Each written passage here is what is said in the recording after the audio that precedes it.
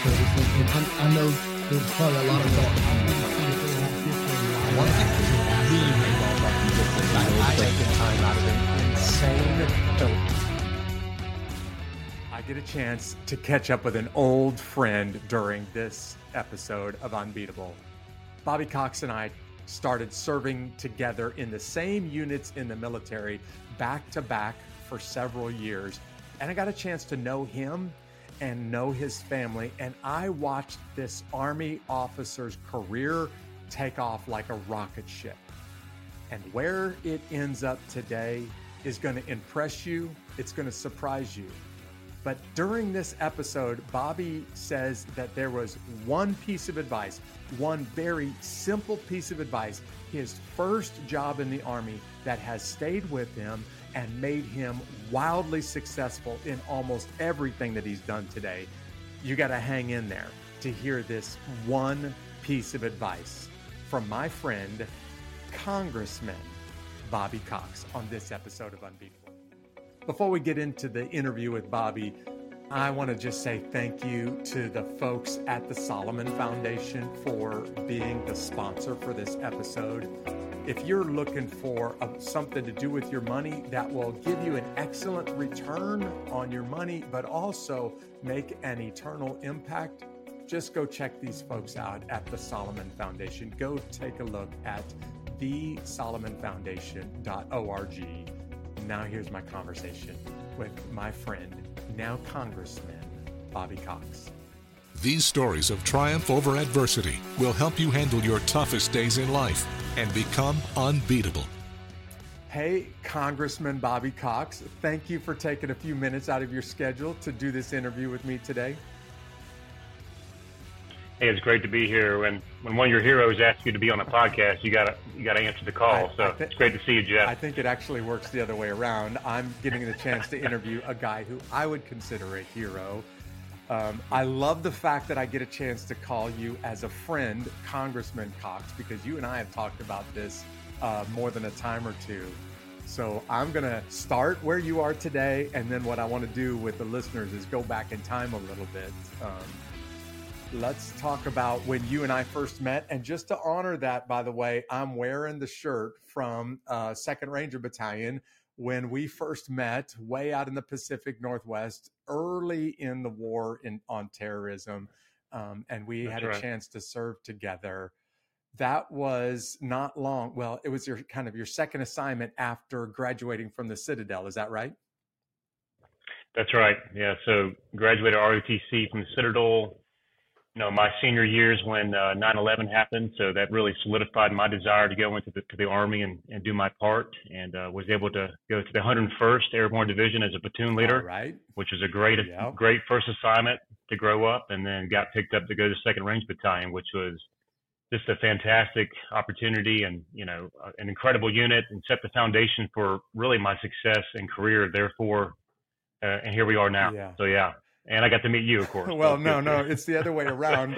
You and I got a chance to work together a lot in 2nd Ranger Battalion because this was a period of time when that unit was gone all over the world, almost continuously. Neither one of us got a chance to spend a lot of time with our families during that assignment. It was, and that's totally true, but you really felt like, the missions you were doing, you could see the strategic impact. And just I really felt like that's where God wanted us to be at that time, and it was very fulfilling. And like I said, we took those lessons learned and went out back into the Army, and it's an incredible time, high adventure, and you just learned a lot about yourself. It was great. Yeah, absolutely. So.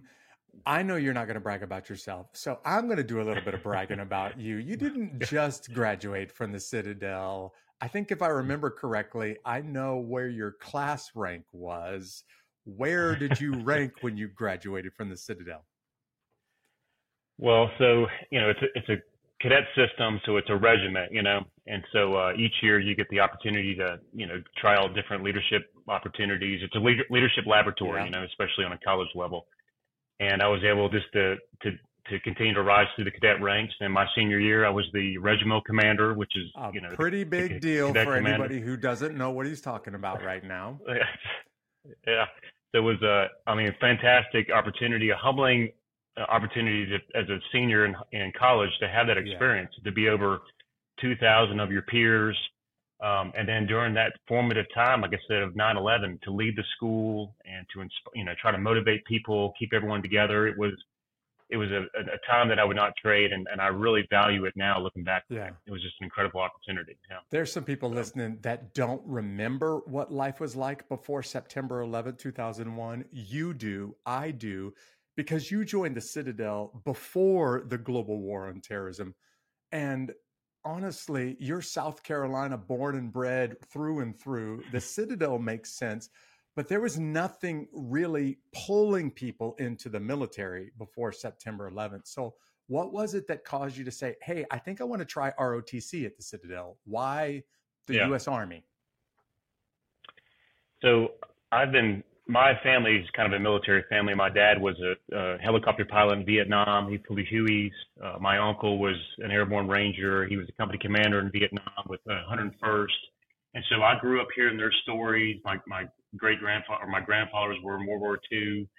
One was a glider pilot, one served with Patton. So it was just one of those, kind of family business aspect. And so they were feeding me stories. And I was like, man, this is something that's bigger than yourself, give you a purpose. So I want to go to the Citadel. I didn't know I really wanted to go in, but I went to the Citadel to test that desire and to grow and to challenge myself. And like I said, when 9/11 happened, it was like, this is something I have to do, like so many other people, out there during that time. I had to go in because I knew good men and women were going overseas in harm's way, and I wanted to stand with them and lead them if given the opportunity, which I was able to, which is a great honor. So. Well, what you just described, for people that don't know recent military history, you just described the who's who of the military, the 101st in Vietnam, the gliders in Europe, Patton's Third Army. Man, if your family comes from that kind of stock, that's kind of military royalty in the U.S. military. No wonder you would end up being, very successful in a highly elite, very, very competitive job at 2nd Ranger Battalion. And you handled it extremely well, man. I got a chance to watch you in training and watch your platoon on the battlefield. And wow, I was impressed with you as a leader. Thank you. Yeah, it was, like I said, I always wanted, being a South Carolina guy, like you said, I always wanted to go in the Ranger Regiment, but I wanted to go to 2nd Battalion because it was out in the Northwest. I'd never been there. It just worked out with the timing and the assignments that it was just a great opportunity. Yeah. So it was fantastic. Bobby, you left 2nd Ranger Battalion and then went to the opposite corner of the United States, to the southeast corner of the U.S., to what is now known as Fort Moore, Georgia. And here's the deal, man. I just shamelessly followed you on one side of the country to the other, and followed you to Ranger School in Fort Moore, Georgia, where you and I had a chance to work a little bit, and I had a chance to watch you teach the future generation of leaders in the U.S. military. Describe life in Georgia for a little bit. Yeah, so my wife's from Atlanta. She's a Georgia peach, so we've always wanted to, we were drawn to, Benny at the time, now Moore, Fort Moore. And so being from a Citadel background, I really wanted to kind of, teach at Ranger School, kind of give back. And so we went to the basic or the captain's career course, and there were some slots available to be, a platoon trainer at Ranger School. And I said, let's do this. Let's do this for a couple of years, have some good training time. Because we've been, like you said, we've been deployed nonstop for the last, So it was a great opportunity to kind of have some family time, but also train and still give back. And so it was fantastic. I took all the lessons learned from the Citadel, all the pain that I got, and was able to give it to the Ranger students to motivate them. And, but during that time, you got to do some incredible schools. Like we had Jump Master, we had Pathfinder.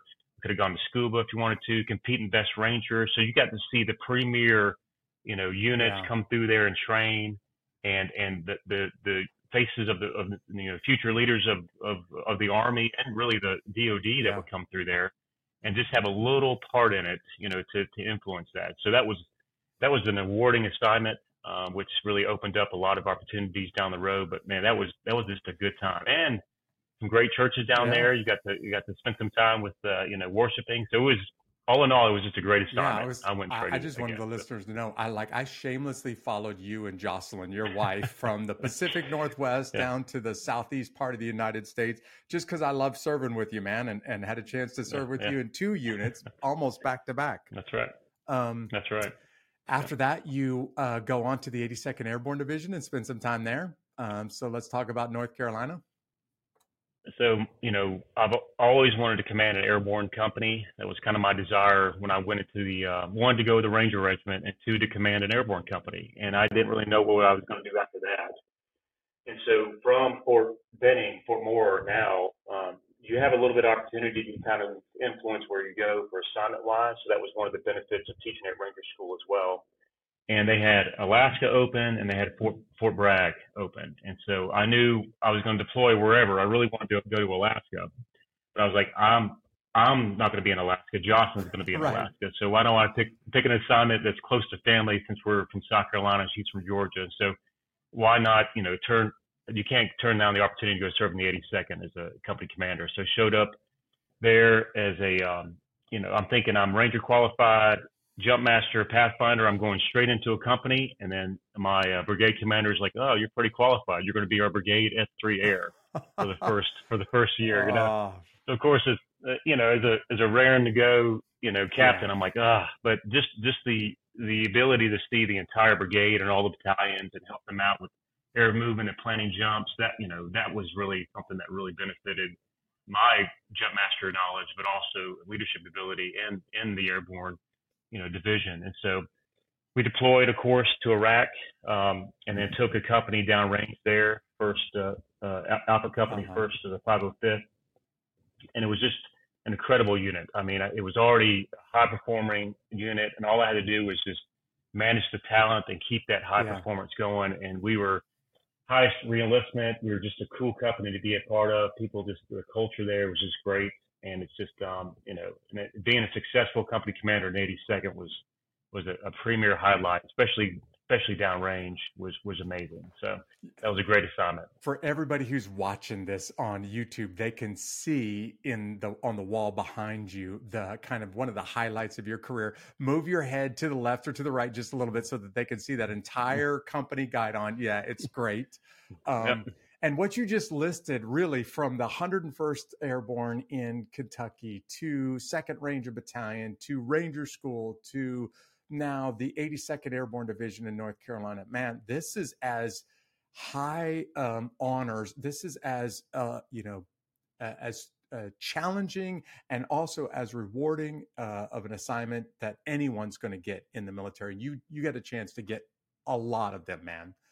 I'm trying to set up for the listener right now, like, this guy has it all going on. And he's really had it all going on. He's been really, really talented and had a lot going for him since long before you started as a cadet at the Citadel. But man, by this point in your career, there is no limit. And I'm not exaggerating right now. There is no limit to where you can go next. So would you talk us through the decision that you make to take the next assignment? Because you take a turn that most guys would not take and do something very different next. Talk about what happens after commanding that company in North Carolina. So you're talking about Capitol Hill, or why Washington, D.C.? Why Capitol Hill? What were you thinking, Bobby, is really what I want people to hear.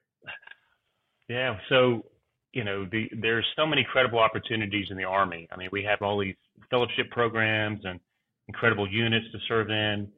And so when I was downrange with the 82nd, I just started to research things of what should I do next? Like, what's another challenge for myself? Should I go get an MBA or go to law school or continue down, the infantry officer track with, going back to regiment or trying out for another special, mission unit or something. And so I came upon this Army message that was sent out, and he's like, "Hey, fellowship opportunities available." I said, "Hey, what is this?" And they were incredible pathways. One was Harvard, one was Georgetown, but the one that really resonated to me was you could go get a master's at George Washington and then serve on Capitol Hill as an actual staffer for a congressman or senator.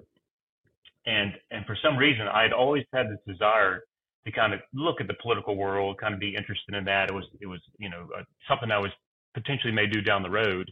But I said, hey, this just like the Citadel, this is an opportunity to test it out and see, what happens in the halls of government at Capitol Hill, and try to help out. So I applied, and they pick about 20 every year, so it's very selective.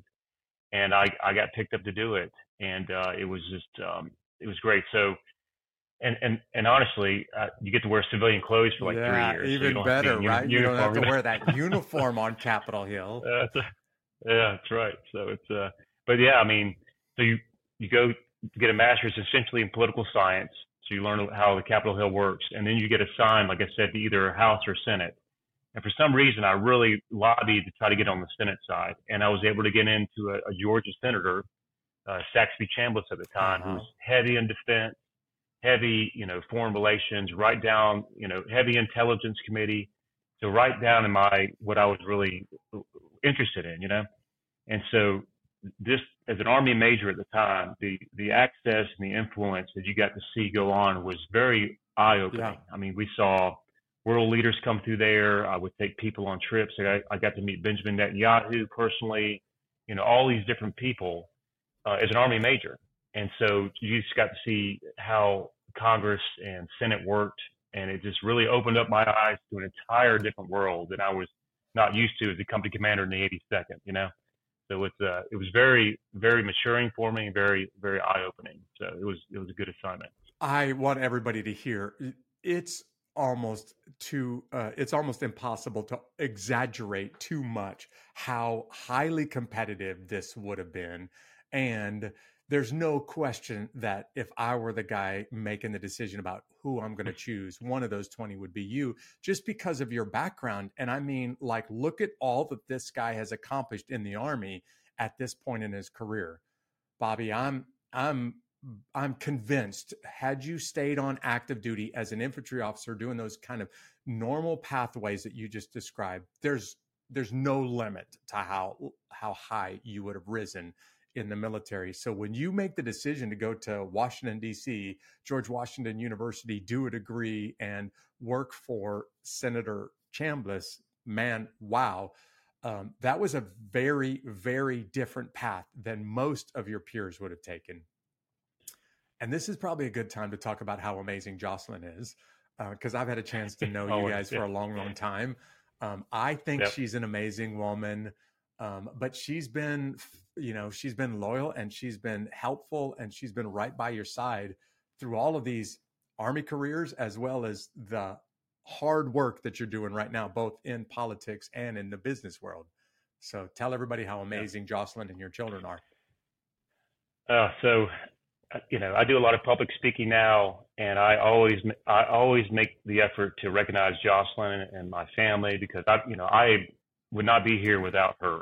I mean, that's the thing. When I got promoted to captain, I thanked everybody, everyone in the formation, everyone, and I totally forgot Jocelyn. And so I was like, that was never going to happen again, So anytime I get the opportunity to praise her, it's great. So we dated when we were in college. And so she's been there from cadet days, training, all the deployments, all the moves, and even now as we enter into a new stage of service, in politics now, she's been there the whole time, and she's so supportive, a godly woman. I mean, just the definition of just a credible helper, and and of course, as most wives, she's smarter than me. She could probably be more successful than me, but she does what I'm able to do what I do because of her. She's just amazing. So yeah, for sure. I always take the time to thank a veteran service member for their service to the country. Bobby, I have the greatest respect for you, man. Thank you.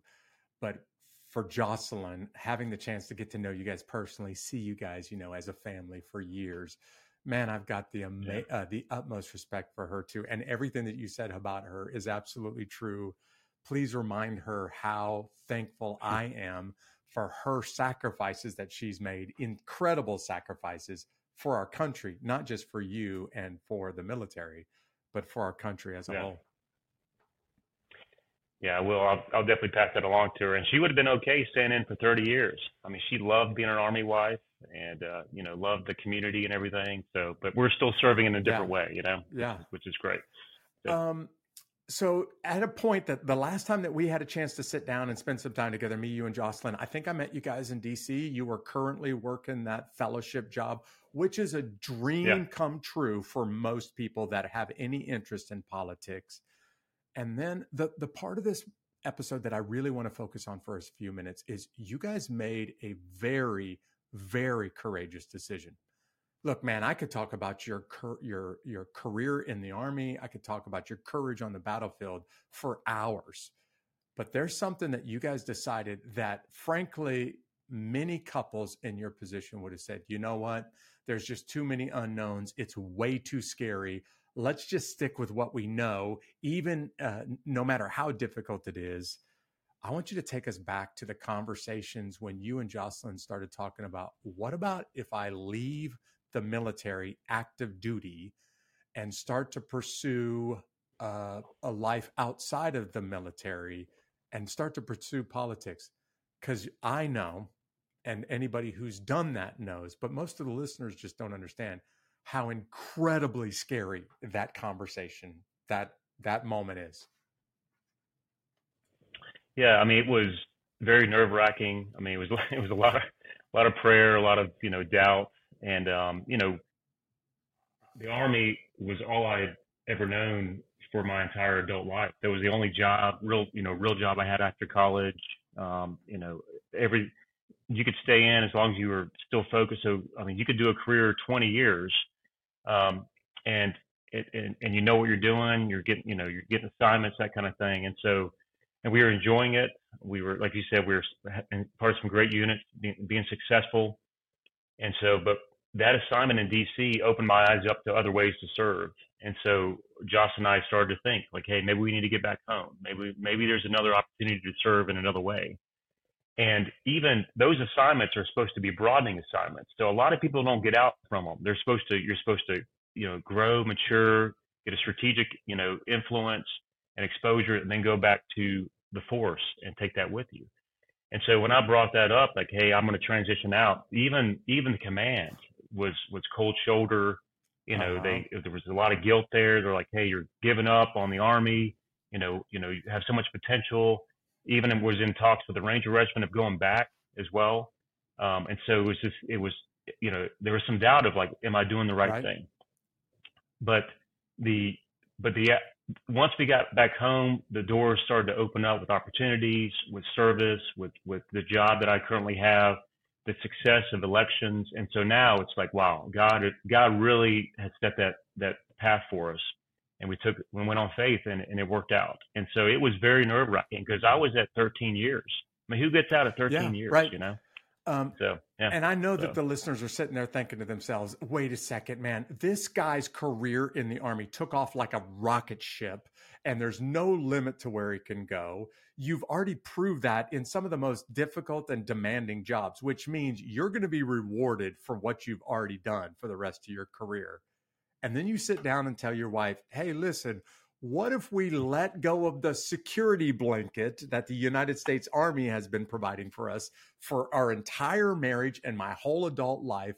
I call it the whoopee. What if we let our whoopee go and step away from the Army? Now, you're still serving, and I want everybody to know that you're still serving faithfully in the Army Reserves part-time. But, man, the courage to say, I think I'm willing to leave an Army career at 13 years when you were already on a fast track to the top, that is no joke, man. That's really the reason why you're on this episode today.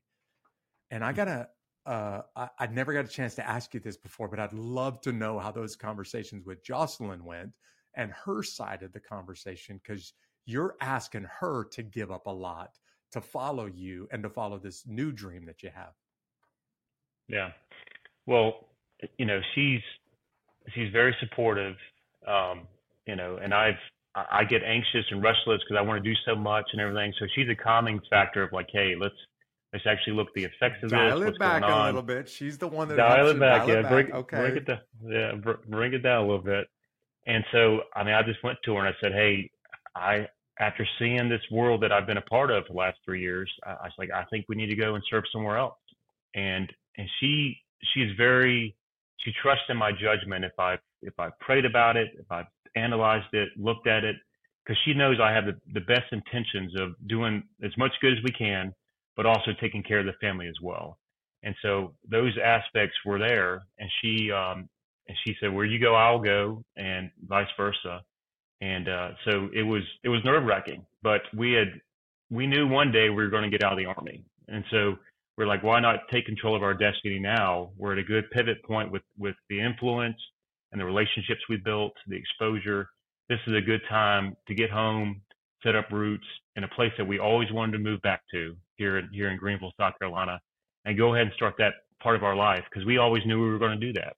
And so we made that decision, and it's been great. And it really has. For the listener out there, you're getting incredibly helpful advice right now. If you're sitting in this job and you've been successful, but you're just not satisfied, and you think, man, there's something else that I'd like to do, but I know what I'm getting right now, and I've been good at what I've been doing right now. And if I step into something totally new, I don't know how it's going to turn out. It may be an absolute disaster.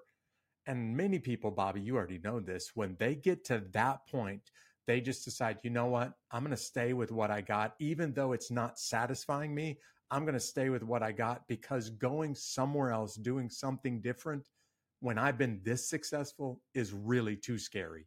So I'm just going to stay with what I got. And I got mad respect for you and for Jocelyn for making the decision you made when you made it at the point that you were in your military career.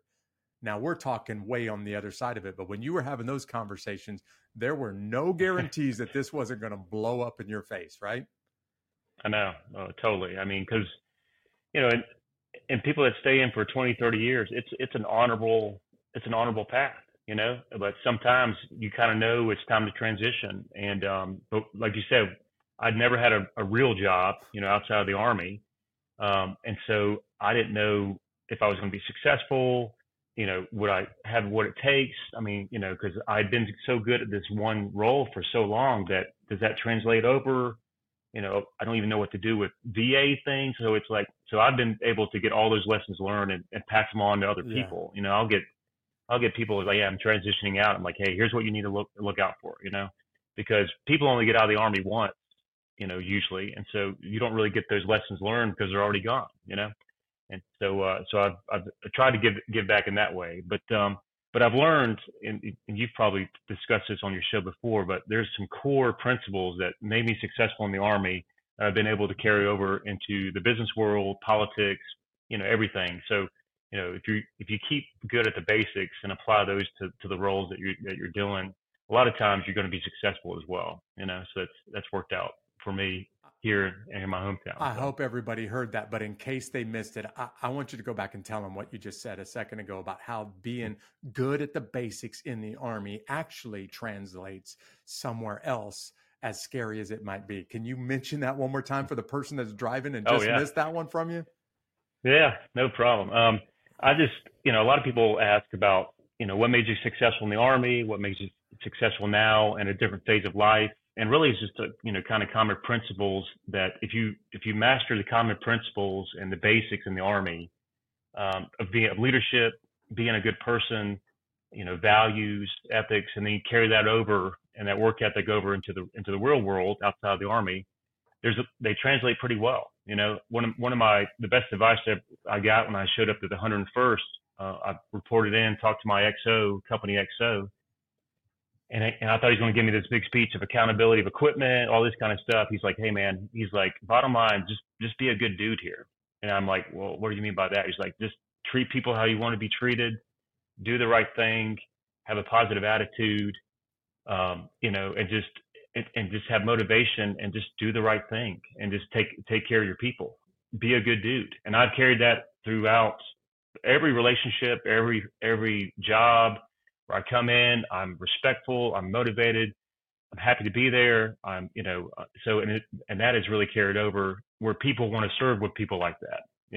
whether it be in business or in the Army. So that's one of the core principles I've carried over into everything that I've done. Just be a good dude. I just wrote down that genius piece of leadership advice that will work in literally any environment, any profession, any walk of life, for anyone, anywhere in the world. Just go be a good dude wherever you're at, whatever you're doing, and pretty much the rest of the stuff will start to take care of itself. Now, maybe you're not going to be as wildly successful as Bobby was after leaving the military, but it will never go wrong if you just be a good dude, no matter where you're at or what you're doing.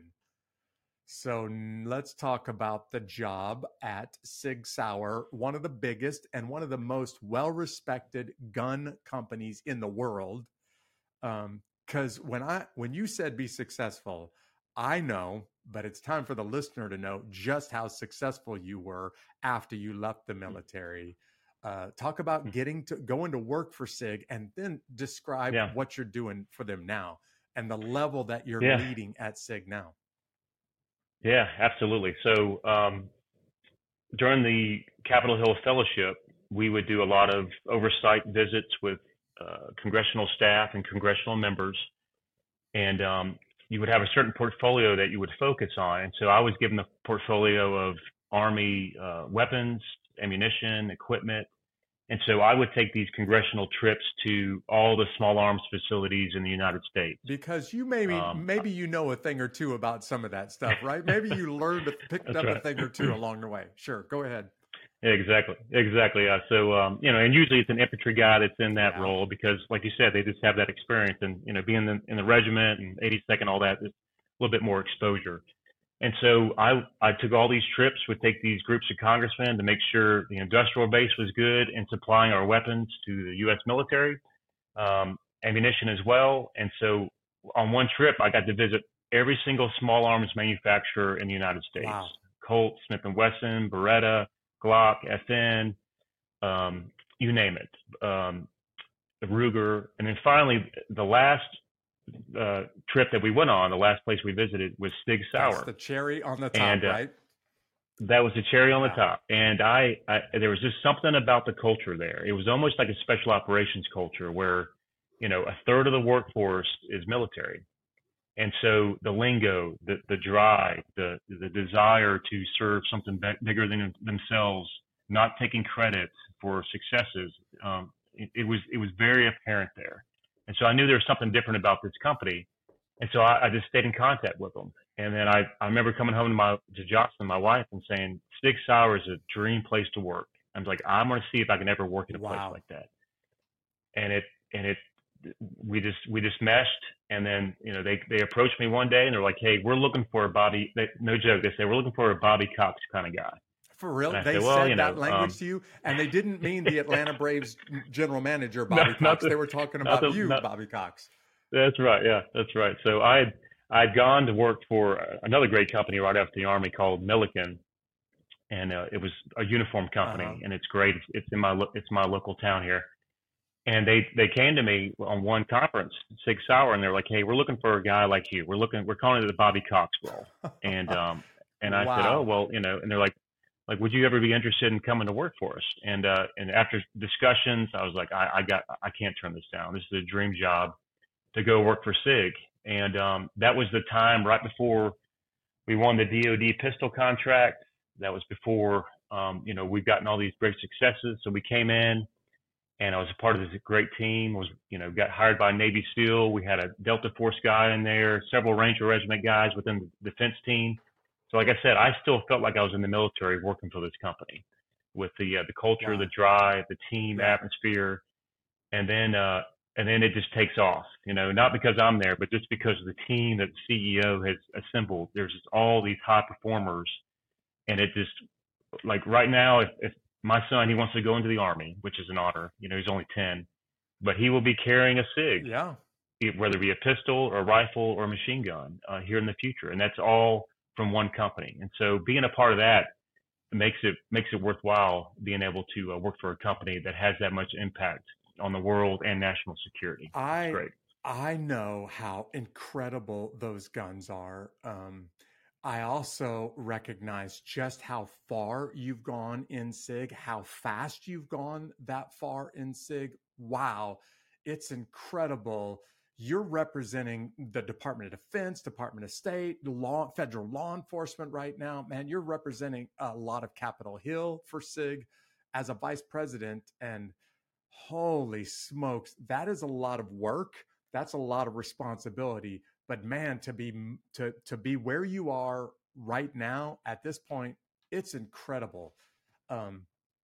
I just had to do a little bit of research on the numbers right before we started this conversation. Just the pistol contract with Department of Defense, more than $500 million with a B, just that one contract. We're not talking about the rest of the big government agencies, and you're kind of representing all of them now. Is that right? That's right. So I came in to help out with business development on the defense side. And then we started to get more strategically involved. And so we realized that we need someone to engage, like you said, these bigger entities, Capitol Hill, State Department, federal law enforcement, even NATO now, overseas. Yeah. And so they essentially created this role called Vice President of Government Affairs. And that's the role that I'm filling now. But it's making sure there's enough appropriations for defense budgeting. Make sure that, I just came back from a European trip, talking about how, with Russia coming and over into Europe, we need to make sure we have a combined front with our interoperability with guns and ammunition and everything. So we're trying to make sure they get the newest guns that are being built by SIG for the U.S. military. And so it's a little bit of everything, which is great. I mean, no one day is the same. And so, I'm shooting in the morning, then I'm doing, events at nighttime. It's like a James Bond life, really? But it's got a purpose to it, Yeah. So it's just, and unlike the military, you're going to get promoted every 2 years and everything, but in the business world, especially at SIG, they recognize people, they're promoting them, and making sure that the best person is in that role. And so it just really worked out. And I think a lot of it is based on my Capitol Hill experience, working at the Pentagon. So that fellowship has really positioned me now to help out the warfighter, but also help out SIG as well. It's all symbiote, with that role. Well, when you're talking about pistol range in the morning, champagne and black ties, affairs at night. Man, it does sound like James Bond. But just tell me, Bobby, that they gave you like a 10% commission on some of those contracts. Tell me that they gave you like $500 million on that contract, that you, some of those big contracts that you helped negotiate. Well, I wish they did. I mean, I would be in a different spot now. But like I said, it's like the military. They do give us bonuses, which is good. But our CEO he's like a Ranger Regiment commander. He's like, we won the pistol competition. We popped some champagne. He's like, great guys, well done. On to the next mission. Thing. Yeah, absolutely. Now it's time. So, yeah. Well, now at this point, the listener is starting to catch a consistent theme here. You were in the Army and your career took off like a rocket. You go to SIG, your career takes off like a rocket. I want to go now to your first campaign for the U.S. or for the congressional seat in the South Carolina legislature. I don't know if you remember this, but I sent you a text message and said, Bobby, if I lived in South Carolina in your district, I would vote for you. And it's because I know you as a man and a father and a warrior and a follower of Jesus as much as a leader and a patriot. So I know it must have been at least a little bit scary when you try to run that first campaign for the 21st district in South Carolina. What did that feel like? So after leaving the Capitol Hill assignment, I really got the political bug because I knew that, I could do a good job in that role, with the experience I've got in the leadership. And so I was really focused on the federal level for a while. But then once I moved back to South Carolina, I started getting involved in the community. A lot of us are, we're kind of focused on the federal level, but so much happens on the city, county, state level that are immediate impacts to families. And Capitol Hill is very gridlocked right now. They don't get a lot done. It's a very important role, but they just don't get a lot done where down in the county and the state level, they're making votes and making decisions that are immediately affecting their constituents. And so Josh and I were talking about it, and I really felt the burden of like, hey, I have the flexibility with SIG, with my role, the experience in the Army, and the credibility of, like you said, the assignments I've done to bring that and really make an impact now for our community. And so it was really focused on the state level, and it was nerve-wracking because coming back as an Army Ranger to my community, it was like, okay, I have immediate respect, but I'm going to put myself out there potentially to get beat in an election, and that would lose the credibility there. So there was, I prayed about it. I examined it like any operation. I said, I can do this. Like, I can win this, if I just put the effort and time into it. And so I don't know if you probably saw the typical way that I announced the assignment was, I'm like, tell everybody how you made the announcement, because I think it was perfect. It's perfect. So being an airborne ranger, and I was like, you know what? I'm going to skydive and jump into my politics. Heck yeah. Skydive. Yeah. Use the dad joke, then I'm jumping into politics, And so on Veterans Day, I assembled all these people, didn't tell them what I was going to do, and skydived with this local retired Special Forces team. So we had multiple, skydivers coming in and landed, and it just resonated. I mean, it was just, I'm like, hey, I'm going to bring bold leadership to our state. That we can't have the same old type of politicians serving us. So let me bring my experience and make a difference here. And the voters gave confidence in me. I ended up beating an incumbent 63%. Wow. And so immediately rolled in with immediate credibility of winning with a landslide, and then hit the ground running in the State House, and I just have not looked back. And it's just been good. And I tell you, like I said, I jumped in on Veterans Day, and I dedicated my campaign to veterans and their families, because I'm like, I'm only here because of all the people that served with me, and the NCOs, the officers, they took time to develop me, and the families, like my family and veterans families. So I'm like, so this is what I'm dedicating my campaign to, and so it really resonated with people. It really did. I hope the listeners getting this mental image of you skydiving into the political arena. Just a couple of months ago, I had a chance to interview a friend of mine, U.S. Congressman Barry Loudermilk. I love the guy. Oh, yeah. I've only known Barry since he's been in the political arena, both in the Georgia legislature and now at Capitol Hill. So all I've known is Barry in politics. But I've had the privilege of getting to know you since you almost started your career in the Army. And one of the reasons why I sent that message to you when you first got serious about this congressional seat in the South Carolina legislature is because I know the kind of man that you are. You made a statement, in fact, right before we started recording this, about why it's important to serve in your state and in your community. And there are a lot of people, let's be honest, that enter politics because of the ego or because of the attention that it brings to them. But you're not that way, man. So what was your real goal in serving in the in entering into the political arena and putting yourself out there for intense scrutiny, even at the state level?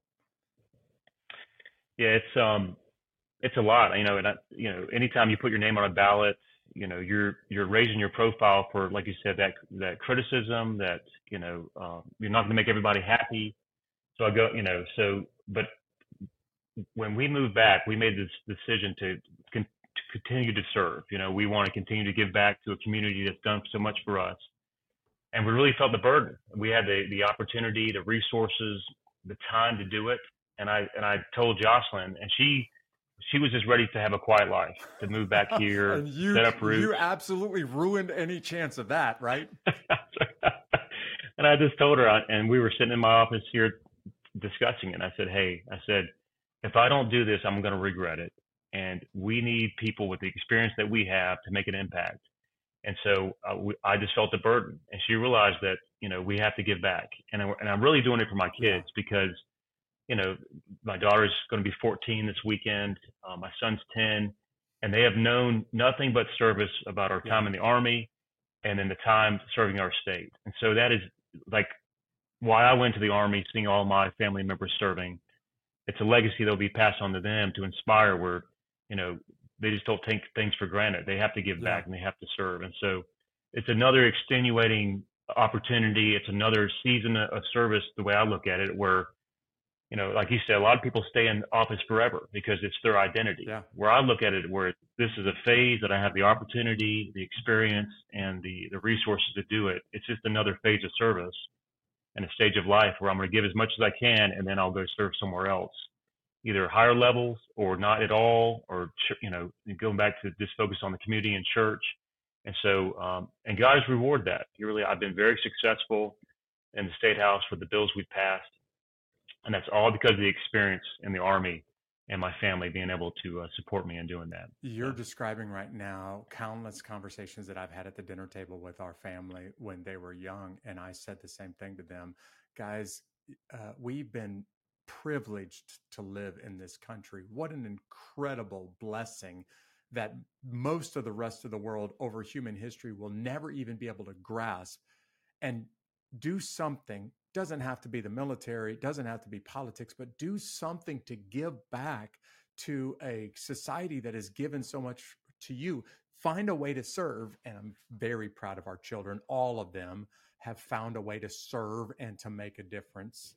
But for the last 15 years, Bobby, I have been telling people, friends of mine like you, I've been challenging them to do the exact same thing that you've done. I actually started doing this literally about 15 years ago. We were right in the middle at the apex of the wars in Iraq and Afghanistan. And some of those mid-level officers that I had the privilege of working with, that you worked with, I noticed these guys and gals are so smart, so talented, so competent, and they have given so much of themselves. They really need to be running the states of the United States, or they need to be running the government of the United States. And I started challenging them.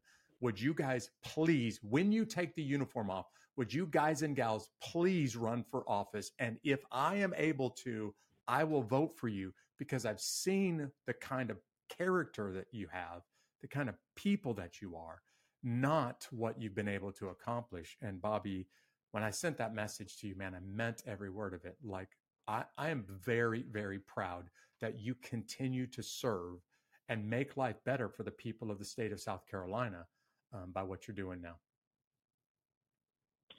It's been an honor. I tell people serving in the State House has been a great honor. Almost, besides leading men and women into combat, it's been one of the greatest honors I've had. And it's just a season of service where it's, I may not do it forever, but while I'm here, I'm going to make as much effort and contributions that I can. And it's been working out. It's been taking those Army values and the Ranger Creed and carrying them over into the State House and getting some good stuff done that's really needed to get done. And it's been a good run. I was just thinking some of those words as you were talking. You are truly given 100% and then some to every job that you've ever done at SIG, in the Army, and now in the South Carolina House. You mentioned just a second ago, I'm just going to put you on the spot, man. People are saying this guy's Army career took off like a rocket. His career at SIG took off like a rocket. Now he's in politics. Is that going to take off like a rocket too? So what's next for you, man? What do you hope is on the horizon for you? Yeah, well, just like previously, a lot of guys have like a 5-10 year plan when it comes to politics, or like, oh, I'm going to be governor by this time, or senator. But I've always approached the aspect of political service like an Army job. So like, if you keep working on higher levels, make as much impact as you can. I'm ready to serve on higher levels if the opportunity presents itself, because I can make more of a bigger impact, on that. And so, we'll see about what comes up available. I'm always done it where I'm going to knock it out of the park with the position that I'm in now. Absolutely. So keep doing that. And then if the opportunity comes available, always be ready to seize the moment, to, impact as much as I can. So I would welcome serving on higher levels of office if the opportunity was there, because you can just make more of a larger impact, So it's I'm just going to shamelessly tell all of the listeners from South Carolina, you just heard it from him directly. You need to really just get behind any, whatever the next level is for Congressman Cox. Because man, I have been so impressed by everything that I've seen you do over the years, from time on the active component to serving at SIG, and all of the impact that you're making in the big government agencies to what you're doing right now at the state. And I personally, selfishly hope that you get the chance to serve at the national level and at the highest levels one day, because I think that much of you, man. It is this conversation with you. First of all, just catching up with an old friend is something that I've been looking forward to. But just being able to say a couple of things to you that I haven't had a chance to say to you since we last served in the Army together, man, this is something that I've been looking forward to for some time. Me as well. I mean, like I said before, when one of your heroes asks you to come onto a podcast, you got to do it, And so we just, even though we haven't talked in years, I've always considered you a close friend and a mentor. And so just hearing that opinion of me from you means a lot. I mean, it motivates me, and it challenges me too, to still, continue to give that 110% and then some, Well, so, but thank you. Thank you for that. Tuck this away in the back of your mind, whatever political office you're looking for next. If I can do something to stand by your side, or to just let everybody who has the chance to vote for you know what I think about you, I'm down for it, just because of my respect for you, man. Yeah. Thanks, Jeff. I appreciate it. And thank you for taking a little bit of your time, this extremely busy schedule that you have with home and SIG and politics and the Army Reserves. Thank you for carving out an hour of that insane schedule to be with me on this podcast, man. No, it's my honor. Anytime you need me as well, I'm there. So thank you, Jeff. Bobby's simple one piece of advice. Everyone can do that. And I'm convinced that if you will follow that one piece of advice, you will be successful, no matter what line of work you're in. Here's the advice again. Just be a good dude. Just be a good gal. Take care of your people. Give it everything that you've got. Do your best and be a good person. And chances are, somebody's going to notice along the way. Yeah, there's going to be some ups and there'll probably be some downs, but over the long term, maybe you will be as successful as my friend Bobby Cox and his wife Jocelyn have been over the years. Thank you, Bobby, for reminding us how simple the advice is. It's simple to understand, but really hard to do sometimes. I want to thank everybody for tuning in to this episode. I hope you really, really enjoyed it, my conversation with my old friend. But if you are catching this broadcast for the first time, like if you just stumbled across this podcast, why don't you go ahead and subscribe? You can follow us on all of the prominent podcast platforms, or you can always just subscribe and follow us on YouTube. We do the video version of this podcast there. But I want you to know we also have a very large, very engaged social media audience. There's some amazing people that are connected on all of our social media channels. If you're looking for us on social media, just search for @UnbeatablePodcast. And one of the people that you're going to find while you're there is our fan of the week this week, a guy by the name of Nick Kilday.